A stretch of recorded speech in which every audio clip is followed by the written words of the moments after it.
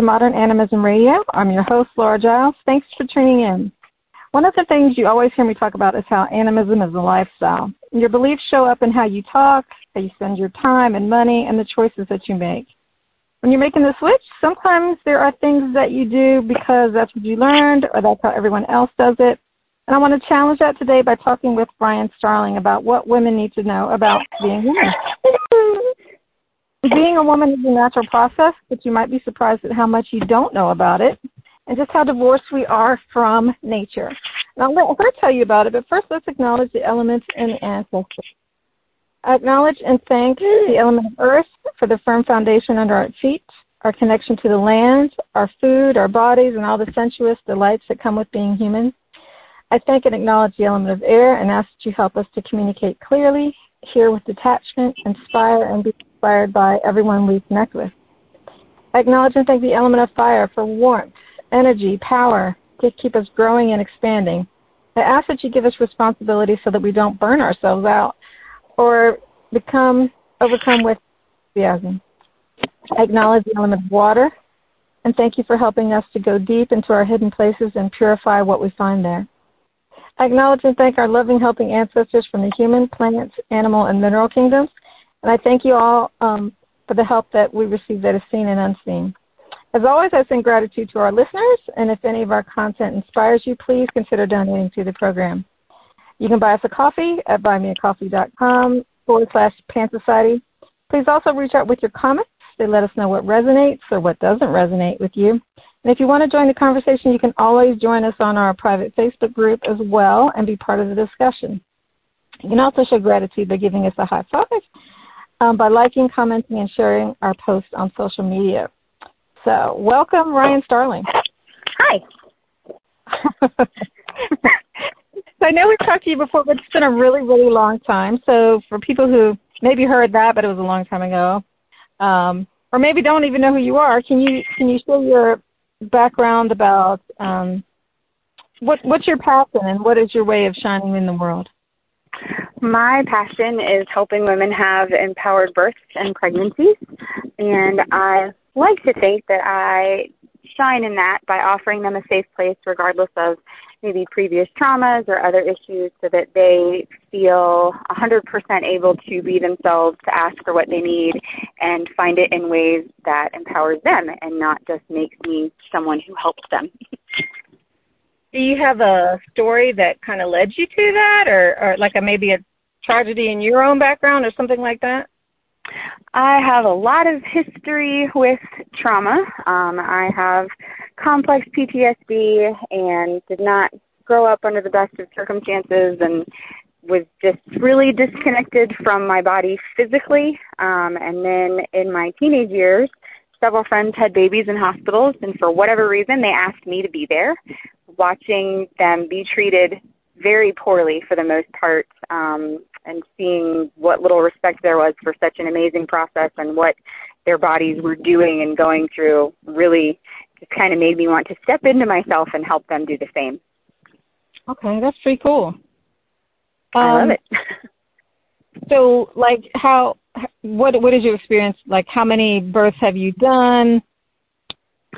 I started as a doula, and I have been in the field for about 12 years total. I've done a little bit of everything from childbirth education to birth doula work, and I'm currently working on my midwifery license in the state of Virginia. I have attended just over 300 births now. So you would certainly know more than I do then. That's why we're talking to you. Yeah. Do you have like a scary birth story that you can share? You said scary? Yeah. Mhm. Or awe-inspiring, something that people don't hear about every day. I'm sure I do. So we have, with my second preceptor, the one that I spent the most time with, I think she and I had over 100 births together, so she's definitely the bulk of my under supervision work for sure. She and I had a client who ended up being a repeat client who had her first baby at home because she knew the hospital just did not align with her beliefs and lifestyle, and she worked really, really hard for probably a day and a half, and then her baby finally decided to be born and come earthside, and she decided to come not breathing. So we worked on her. We are trained in neonatal resuscitation, and while we were working on her, even 911 put us on hold, which was terrifying, and I didn't even know that could happen. Yeah. So having to work on the baby and encourage the baby to come into the room and be with us and keep everyone else in the room calm as well, because at that point, you know, everybody knows that's not normal, even if you don't really know what's going on. So keeping everybody calm and centered and okay was a lot of work, and the baby ended up being totally fine. She did go on, like I said, to become a repeat client of ours and had another beautiful home birth, another beautiful water birth, and everything was totally fine. But it was amazing to see what nature could do. We left as many things in place as we could. Baby was still attached to mom through all of our resuscitation efforts, and that definitely helped us keep that baby with us and give that baby the best chance she could have. I know that some people, you know, you talk about natural childbirth, and of course birth is a natural process. But I think when people think of being pregnant, they automatically think, okay, well, I'm going to go to the hospital. And most people don't realize that hospital births are only like common in the last 50 years. And so when you say home birth, they're just like, oh my God, I couldn't do that. What would you say to the person who is kind of there? You know, it's like, it's freaky to have the birth at home. I don't even know anything about this. I would say that home is safe for the majority of people. It's perfect for women who are low risk, which more women fall into that category than they realize, because like you said, birth is a natural process. If you can sneeze, you can probably have a baby. There's a lot of things that the hospital is really, really good at, and while some of that is treating risk, some of it is also creating risk. So if you are someone who is even in a moderate risk category, sometimes there are things that we can help you do to bring your body back into balance to put you back in that low risk category. It's not all crazy, you know, hippie stuff. We still do utilize technology when necessary. We refer out for testing if that's what mom likes. We are not opposed to things like ultrasound, especially if we see something that maybe is outside the realm of normal. The goal of home birth is to have a happy baby, a happy mom, and both of them be healthy and completely within the realm of normal, low risk. Well, I think a lot of people don't realize that home birth doesn't necessarily mean you're at home by yourself. I mean, you know, you can have a doula, you can have a midwife. Can you tell us about what those things are and what do they do? What are their functions? So the doula is someone that could be at a home birth or a hospital birth. They are completely non-medical support. So they can do things like suggest childbirth classes or even teach them themselves in some cases. They can offer community resources, connections with moms groups, breastfeeding resources, that kind of stuff. And then in labor, whether in the home or in the hospital, they help with things like comfort measures, so soothing touch. We're not technically allowed to say massage unless they are also a licensed massage therapist. But anything that helps the mom just relax and feel better, make sure she's fed, make sure she's hydrated. They can facilitate communication, which I don't find to necessarily be as necessary in home birth most of the time, because your midwife, your provider then is the same person every time. So it's not one of 8 or 10 doctors that you're rotating through that you don't have a good rapport with. It's the same person. So a lot of times they don't have as much to do in the communication part or advocacy part at home as they would in the hospital.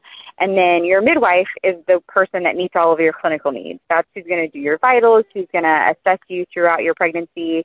Most of us operate on the same kind of timeline as an OB in an office. So you'll see us, once a month until you get toward the end, and then we see you every 2 weeks, and then every week until you have your baby.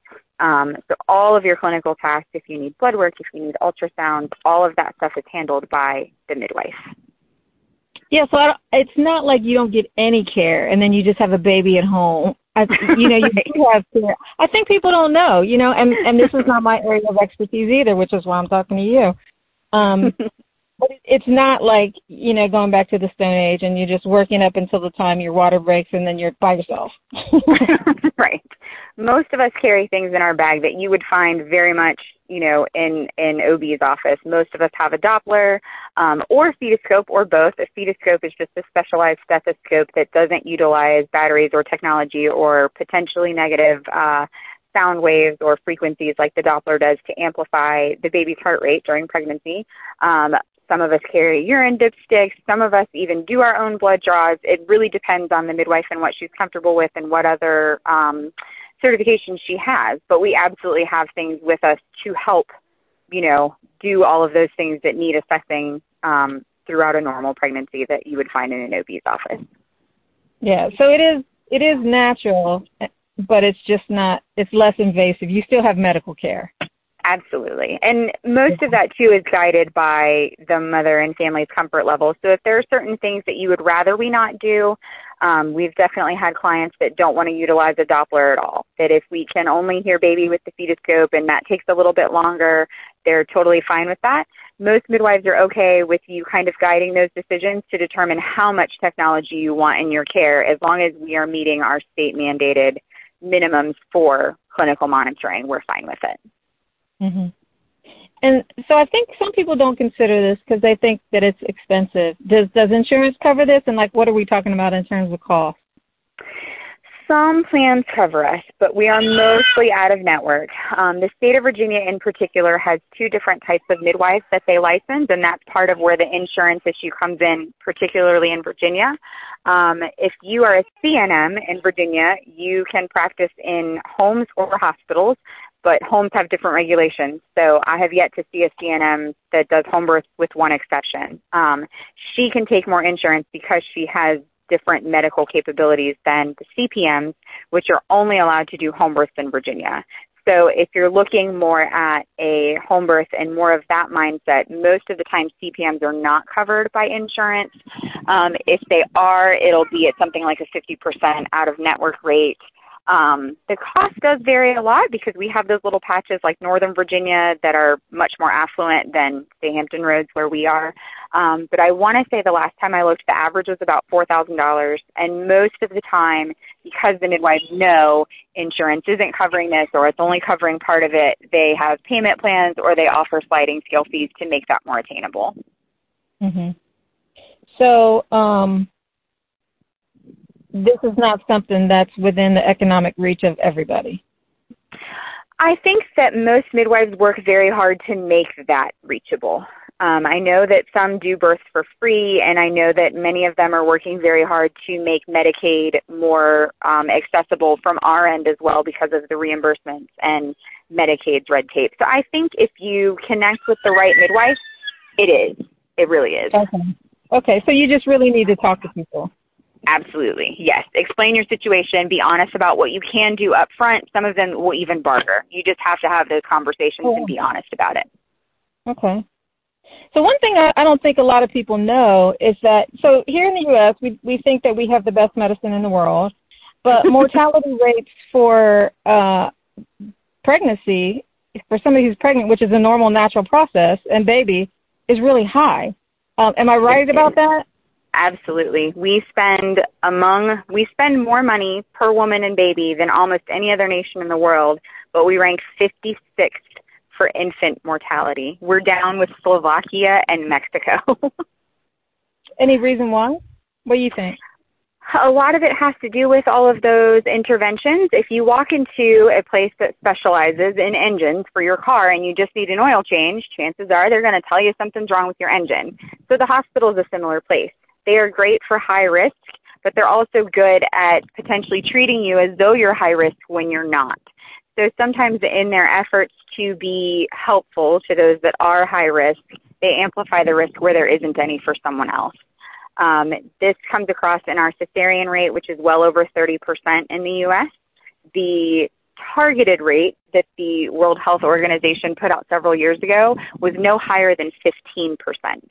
So what that meant from them was that anything over 15%, we were not helping moms and babies, that we were absolutely doing more harm than good by performing unnecessary major surgery on these moms, potentially taking babies too early, and all of those things that cesareans come with. So ours is twice what the recommended rate is, and that absolutely plays into our maternal mortality and morbidity, along with things like our guidelines for gestational diabetes, the standard American diet. All of those things absolutely play into elevating those risks and then the treatment of them in the hospitals. Yeah, I don't think people realize that cesarean, I think they're so common that people don't realize that that is like not something you just should be like, oh, I'm having a cesarean. You know, I talked to somebody who was 40 weeks. She's in the hospital. This was like a week ago. And the doctor induced her on a Friday, and I'm 100% sure that he did it because we didn't want to have a baby on a weekend. Absolutely. Absolutely. And things like induction, you know, like you said, so if she's 40 weeks, that means she's at her due date. And we think, oh, okay, then it's fine because the baby is ready. But the more we learn about all these processes that happen at the end of pregnancy, we're finding that 40 weeks isn't always 40 weeks. There are some women that absolutely have babies at 41 weeks every single time. If your cycle is longer or shorter, if you had a later implantation, all of those things play into it. And we have found now that when left to their own devices, it appears labor is initiated by the baby, by a chemical that the baby releases that says, okay, my lungs are ready and I can breathe and I can do all of these important things. So if you're inducing and your baby hasn't sent that signal, that's already opening the door for a lot of potential problems. The other thing with inductions is that it's a completely hormonal process. We use a synthetic thing called Pitocin. Your body's own version is oxytocin. And while they're chemically the same, oxytocin crosses the blood-brain barrier and Pitocin does not. And that creates several other problems in the induction process. The biggest physical problem is that another thing we've learned is that the closer your body and baby get to initiating labor and having this really awesome, like, symbiotic relationship to get things going, is that your body generates oxytocin receptors exponentially as birth gets imminent. So if we're inducing, and again, all of the signals haven't been sent to say that the system's ready, you don't even have enough receptors to pick up the Pitocin to cause the uterus to contract efficiently to have a progressive labor. So now you've caused multiple problems already. You're stressing the baby, you're stressing the mom, and neither is ready. That's not good. Yeah. I really do just trust nature. You know, even if I don't know anything about it, I just trust nature, and I think people are better off when they do. But absolutely. Part of the problem, I think, with a lot of just how to be a woman naturally is that we don't know.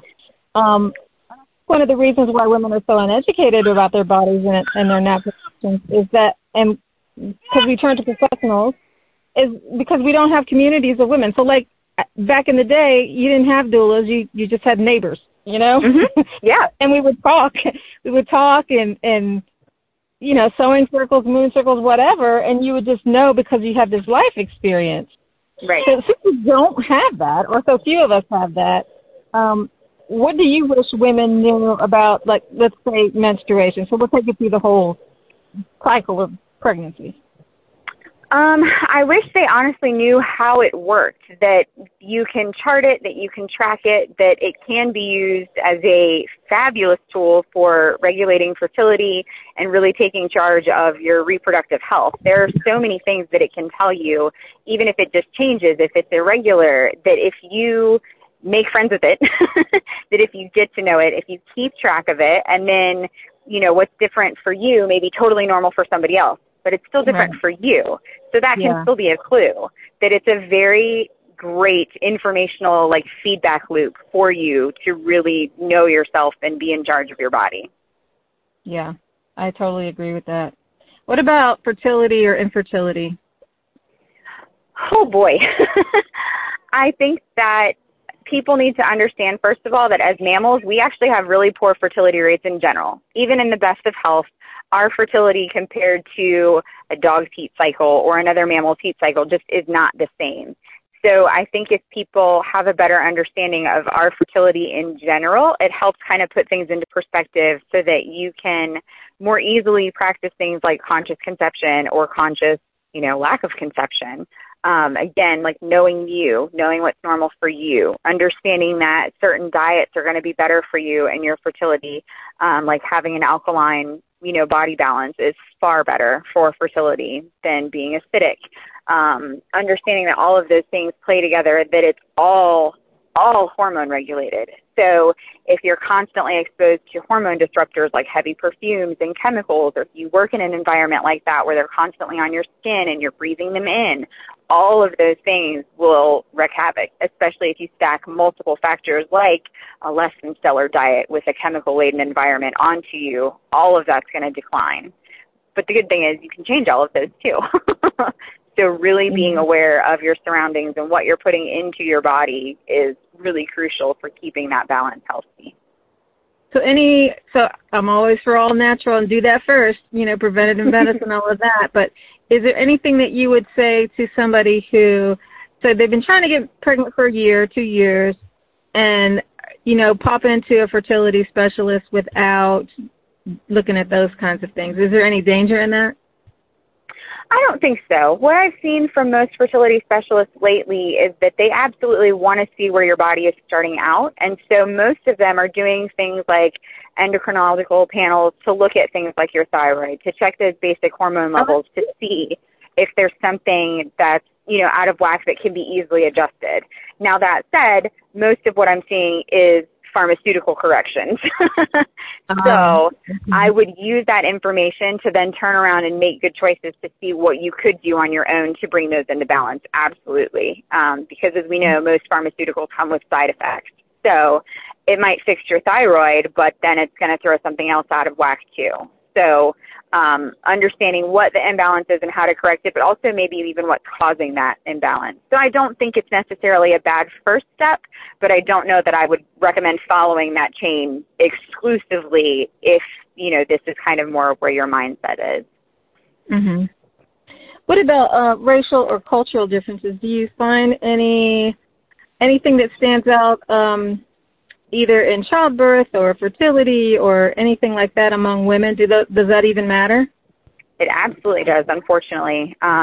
We know across the board that Black women in particular die and experience morbidity at 3 to 4 times the rate of white women. This stays true even when we level for socioeconomic factors. So if you take a white woman and a Black woman with the exact same educational backgrounds, the exact same income, and as many of the same life factors as you can, they're both non-smokers, they both eat a similar diet, that Black woman is still 3 to 4 times more likely to experience severe morbidity or die than the white woman. And the research has borne out time and time again that this is nothing the Black woman's doing or not doing, but that it's systemic racism. So choosing a provider that is truly culturally competent and respectful of you absolutely 110% makes a difference. The next biggest factor is that women of color, so Asian women, Hispanic women, still die disproportionately compared to white women, again, when those same factors are taken care of. They are 2 to 3 times more likely to die than a white woman. So it absolutely matters. And finding a care provider that you feel listens, understands, respects you, whether it's your cultural practices, your skin color, that you came in with your natural hair, whatever that is, and does not treat you differently, does not dismiss you if you bring concerns. All of those things play into whether or not you'll be on the wrong side of those statistics.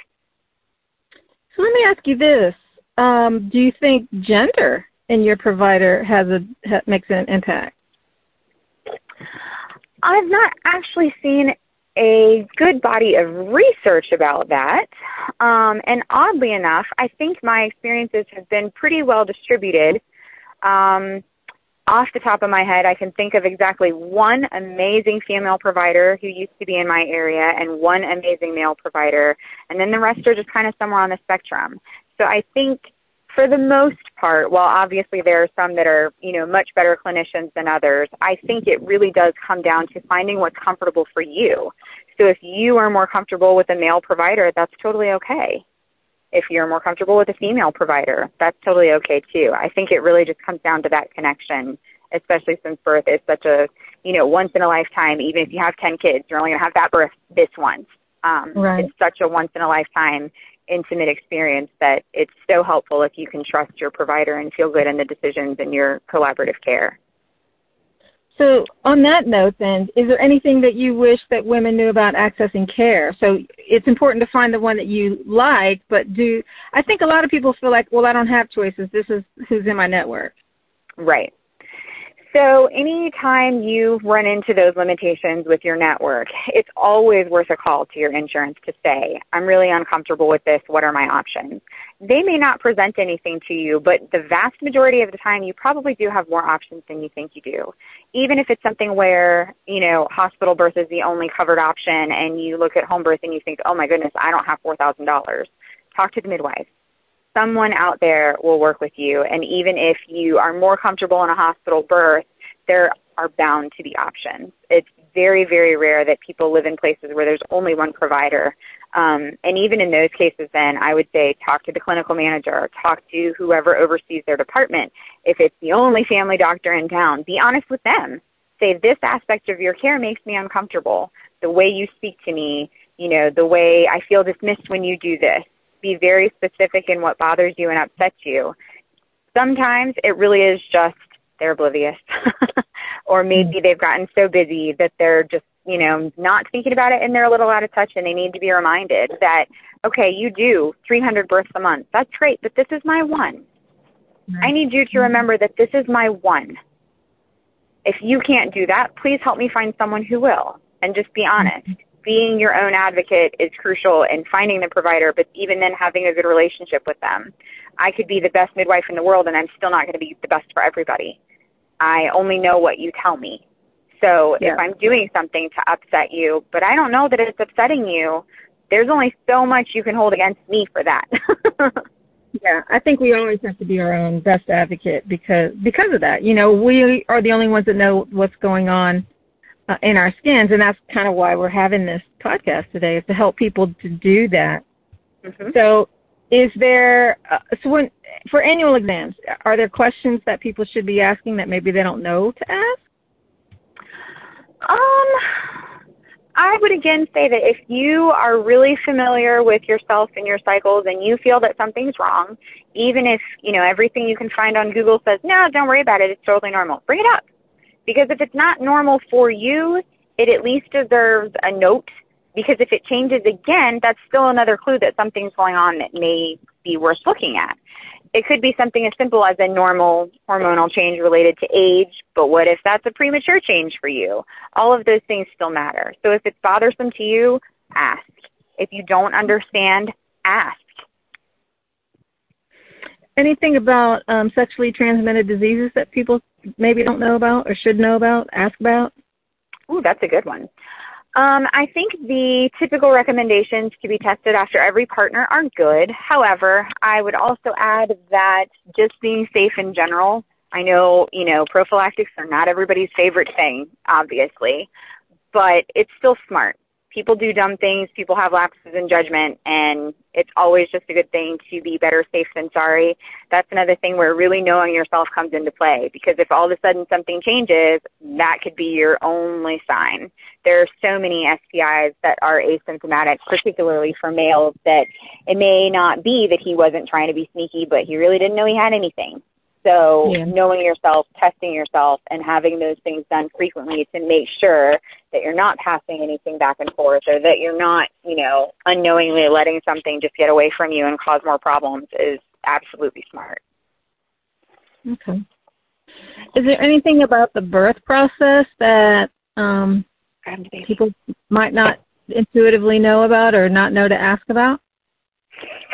I think birth is so individual, really, that so much of it will depend on your frame coming in and your perspective coming in. But I would say if anything gets uncomfortable at any point, that's absolutely something you should ask about. If there are things that may be problematic, if you have a history of sexual assault, say, and so breastfeeding just kind of seems like something you don't want to do. It's not the provider's job to talk you into it at that point, but just so that they're aware of it, so that they can help if something comes up. They're not like, oh, no, it's fine, it's normal, just do this. That they're aware of it and they can help you in a way that's comfortable. And then also the other huge thing I think for me, and one of the reasons I love home birth and stick with it and just what makes my heart go pitter-pat, is that it's so incredibly powerful but so incredibly connective, not just for you and your baby, but for everybody that's there in the moment with you. We know now from a scientific and chemical standpoint that at the moment of birth and just after, you release the greatest amount of oxytocin you will ever produce. And it's something like, I can't even remember, but it's something crazy, like 10 times more than you release in an orgasm. And because of that high concentration, it actually comes through in an olfactory way, meaning everybody in that room breathes it in and gets that same reaction with it. That's why people cry when they're at birth, because of that huge release of oxytocin. And one of those differences between oxytocin and pitocin and why that blood-brain barrier matters is that pitocin doesn't tell the brain, hey, you love this thing in front of you. This thing that you're looking at, all these people in the room that were here for this moment, you love them. You're safe with them. Oxytocin does. So there's such a rush that is often trampled on or just completely obliterated in hospital births because of all the things they do that interfere with that release that doesn't happen at home. Yeah. That part of birth can still happen in a hospital, especially if you know how to advocate for yourself. But that moment is so incredible, and you don't get any do-overs. So really, making sure that the people there are the people you love and trust, that make you feel safe, that you can scream if you need to, you can throw things, you can say, oh my God, I'm going to die, because we do. We feel that way. And that you're not going to be judged, or that you're, not going to be so closed up that you literally can't release the baby. All of those things are important. That happens. Yeah. It does. So you touched on something just now. You said, let your doctor know if you have a sexual assault history. Can you talk about how that might impact your birth? Absolutely. So sexual assault has so many manifestations, and, one case doesn't always look like another case, but trauma-informed care is slowly kind of coming into most areas of mental health practice and into obstetric and gynecological and midwifery care. And I do think it's absolutely crucial, because if you were sexually assaulted, those are the same parts now that are utilized in birth. And some of the sensations are so incredibly strong and overwhelming and honestly painful that they can absolutely be triggering for memories, or even things that you don't necessarily remember, but that your body remembers. You have a somatic memory of, even if you don't have a cognitive, visual memory of. And so even if you don't remember, saying to your provider, I have a history of sexual assault. These are things that I know bother me, or even if you don't know what may bother you, just letting them know so that they can be more mindful in their care, so that while everyone should be practicing trauma-informed care, it's absolutely at the front of their mind while you're with them. Again, things like breastfeeding, if that was something that was bothersome for you during your assault, that can absolutely be triggering to try to have a baby nurse, especially in the first days where it is often painful, as it's an adjustment for both of you. But also being mindful of things that people say to you. One of the common birth phrases that always bothered me, even as a doula in the beginning, was just let it happen. That is not something I would ever say to someone if I knew they were a survivor. And it's not something I usually have in my vocabulary anyway, but things like that to be mindful of so that your provider knows. Because, again, we can only do what we know is helpful for you. If we don't know something's detrimental, but it's, quote-unquote normal for everybody else, why wouldn't we do it for you? So if we know, hey, these phrases, these practices may be, not in her best interest or not what works best for her, we can better serve you. Mm-hmm.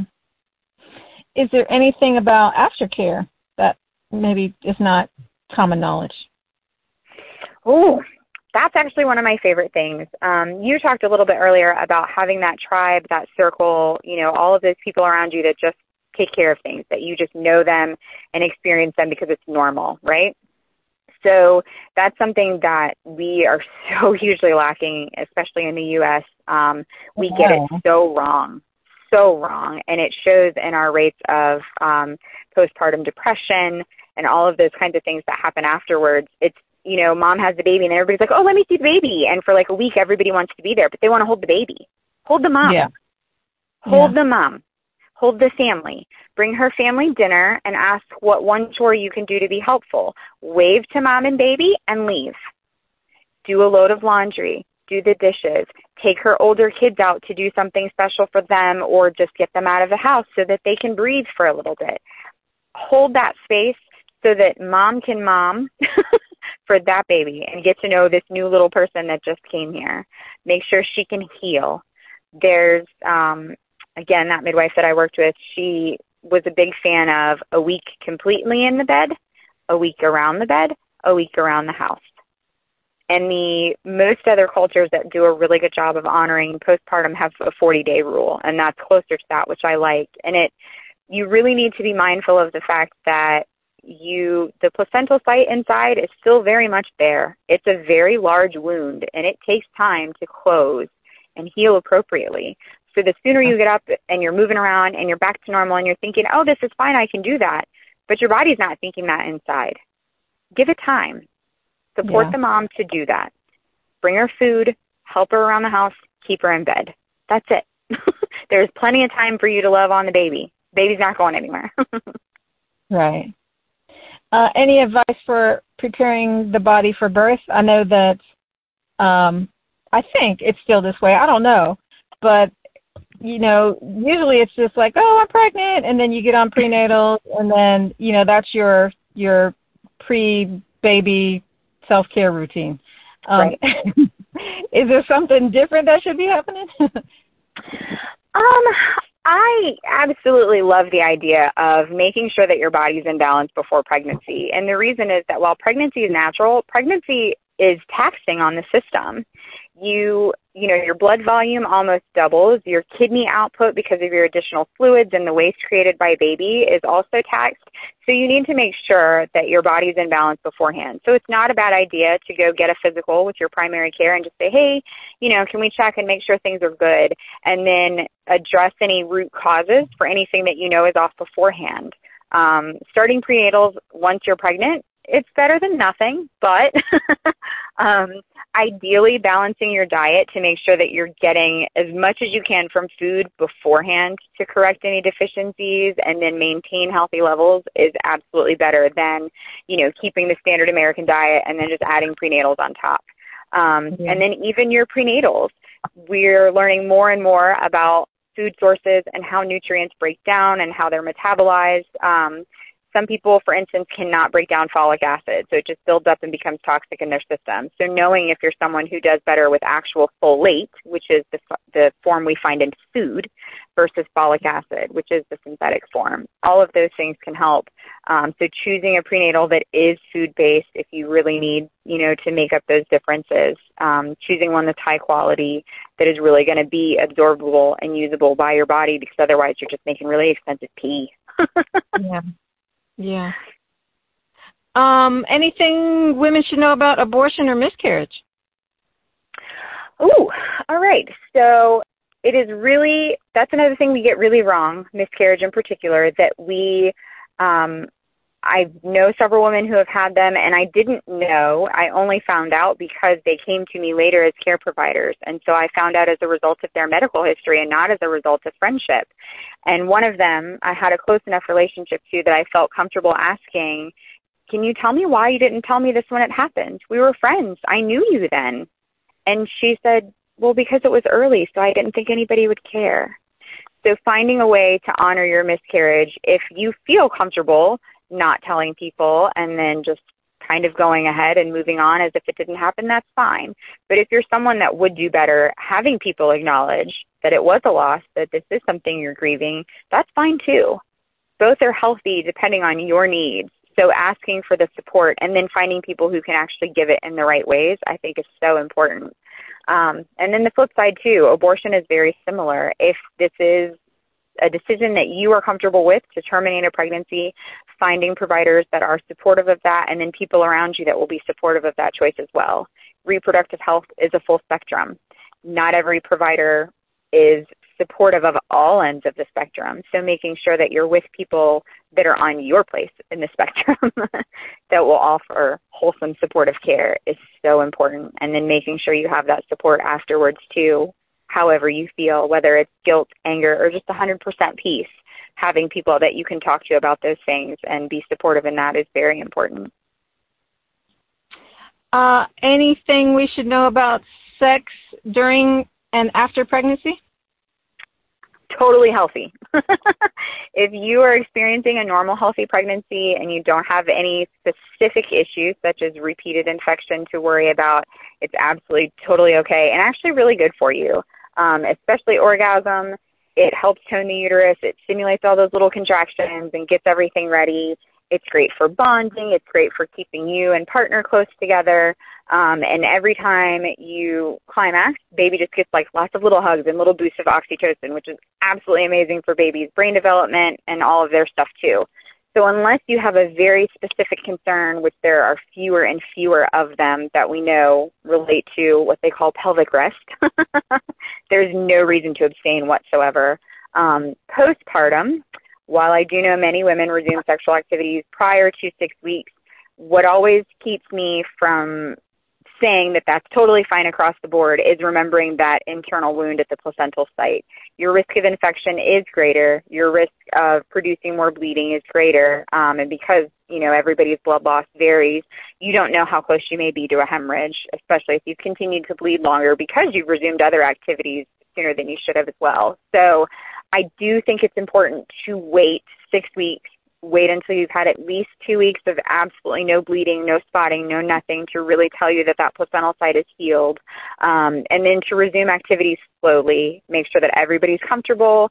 If you're breastfeeding especially, be sure to have lubricant on hand because the hormones necessary for breastfeeding tend to leave us a little bit drier even when we're thoroughly aroused. Nobody's doing anything wrong, but it is kind of a learning curve. And then the most important thing that I think everybody always kind of asks me questions about is, will it be the same? Honestly, probably not. But a lot of women find that it's better, especially if they've had an unmedicated birth, because they are much more in tune with all of the muscles. And if you've had a good diet and you had a physiological birth where you didn't have, intramuscular tearing or anything like that, this is what that body part is made for. So you don't have to worry about being, any damage or anything down there. It's meant for this. It's going to be fine. Just go slow. Okay. I have most definitely had clients who knew nothing about how their bodies worked.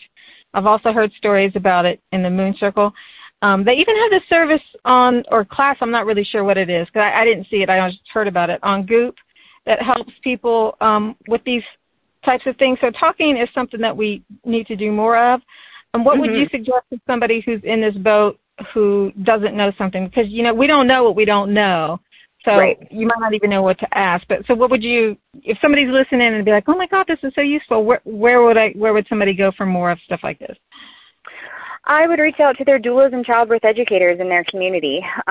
You can also always chat with home birth midwives. Many of us do well woman care, so we are, very well versed in anything that is normal female reproduction. So if it is outside of normal, most of us will say, you know what, you're right. That does sound like something that maybe a specialist needs to take a look at. Here's some good people in the community to talk to and make appointments with.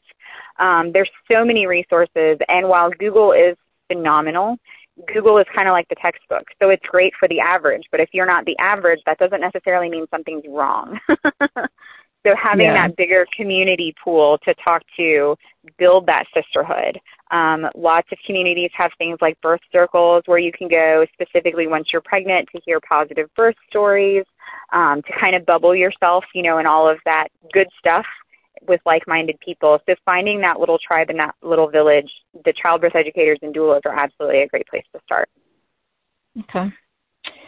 So we talked about being natural women, and women are not reduced to our reproductive organs and functions, even though that's what we're focusing on. You can be a full woman without having a child by all means. I just want to make sure we're clear on that.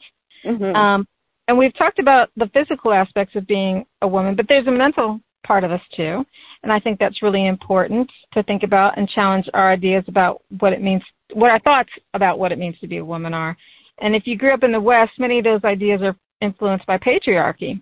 And the words we associate with female things like bitch and PMS and hag and dirty and, and this idea that only young girls are beautiful or worthy.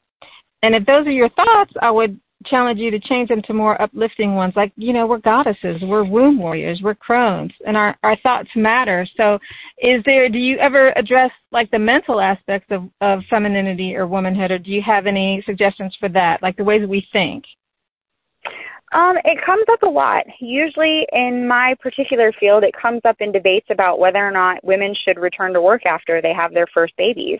Some of us are raised more in the mom should be at home, and some of us either don't have that option or had working parents too. So there's that, that challenge within us to be like, okay, well, which is better? And I'm sure everybody's familiar with the mommy wars. The answer is whichever is better for your family and your mental health.